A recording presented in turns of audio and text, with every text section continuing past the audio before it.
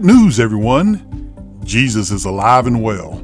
This is Glenn Ragland with Glenn Ragland Educational and Transformational Ministries. Great Ministries. Welcome to this week's podcast. Let's pray. Father, we thank you again for this day. We continue to ask for peace in this land, for healing. We pray that your word will go forward. It will not return to you empty. It will accomplish what you sent it to do. In Jesus' name, amen. In today's world, there's a sense of fear permeating society, creating items that suddenly became in high demand, such as toilet paper, hand sanitizer, rubbing alcohol, and meat products. Since the COVID-19 pandemic began, fear has increased based on scarcity. Not enough jobs, not enough bleach, not enough cleaner, not enough. People began to be laid off. Not enough people coming to the restaurant. Not enough people flying. Not enough people going on vacation. Not enough. With no job, there will not be enough money to pay the bills. Not enough money to feed the family. Not enough to go around. And the fear of scarcity generates more fear, establishing a downward spiral that Satan continues to feed. But I've got good news. The God I serve is a God of abundance. The word abundance occurs 68 times in 66 verses in the Bible and is defined as an extreme plentiful or oversufficient supply or quantity. God does not deal in scarcity or lack. He deals in plenty. Now consider this. There are almost 9 million different species of life on Earth. Now consider that 99% of all species that ever lived are extinct, and you get a picture of the creative abundance of God. So how did we get from plenty to shortage, and more importantly, how do we get back? God didn't all of a sudden become poor. Our attitudes have become poverty-stricken. There's a group who wants to open things up to get everyone back to work. There's a group who wants to keep things closed to stop the spread of the virus. Then there's a group who doesn't know what to think. Finally, there's a group who is trusting in God to supply their needs. Last week, several co-workers were permanently laid off from their jobs. As I reached out to them, the majority of them had a sense of calm, relaxed joy. They were happier than they had been in years. These friends were looking forward to new opportunities.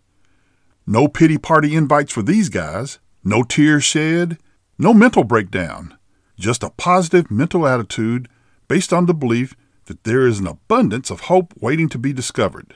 Some have even taken vacations for the first time in a long time. All of a sudden, they have an abundance of time. Jeremiah 33:6 says, "Behold, I will bring it health and healing. I will heal them and reveal to them the abundance of peace and truth." That is such a powerful verse.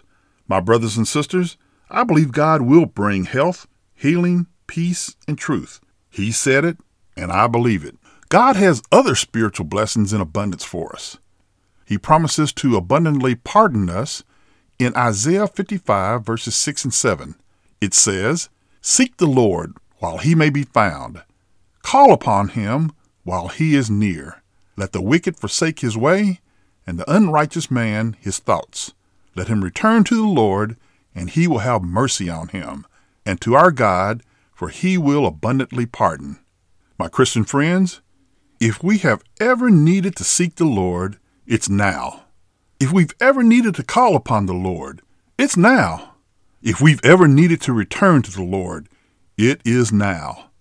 When we do all those things, seek, call, and return, only then will the Lord have mercy on us, and only then will he pardon us abundantly. So what's the problem? The problem is that there are so many voices, each one trying to outshout the other. In the meantime, God's word has the answers, but few are screaming, "Thus says the Lord." We are a nation of 328 million people with 328 million opinions. Only God has the power to pardon 328 million people. So what's the problem? The problem is some of the 328 million don't want to be pardoned, and some don't know that they are eligible to be pardoned. The men and women of God must continue to teach reconciliation, human to human and human to God. Another spiritual blessing from God's abundance is his goodness. When God showed Moses his glory in Exodus 34:6, he proclaimed about himself, the Lord God, merciful and gracious, long-suffering and abounding in goodness and truth. My friends, I praise God for his mercy. The word merciful is better translated full of compassion. I'm so glad that God has compassion on me, even when I don't deserve it. God is gracious, giving me grace that I don't deserve. God is long-suffering, or slow to anger. He is patient with me, even when I don't deserve it. God is good to me, even when I don't deserve it. You see, his goodness is like pouring a gallon of water in a 16-ounce glass. It overflows. But God doesn't stop with 1 gallon. He just continues to bring out gallon after gallon, pouring continually. You might say, Preacher, isn't that a waste of his goodness? It is my job to pass on his goodness to others.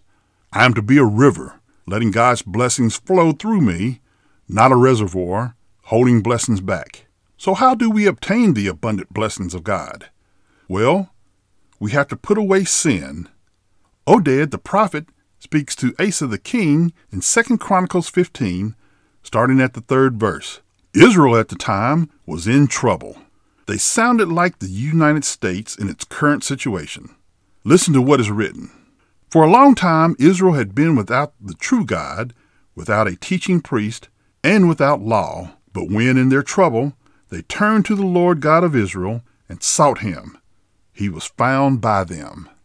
Verse 5 continues, In those times there was no peace to the one who went out, nor to the one who came in, but great turmoil was on all the inhabitants of the lands.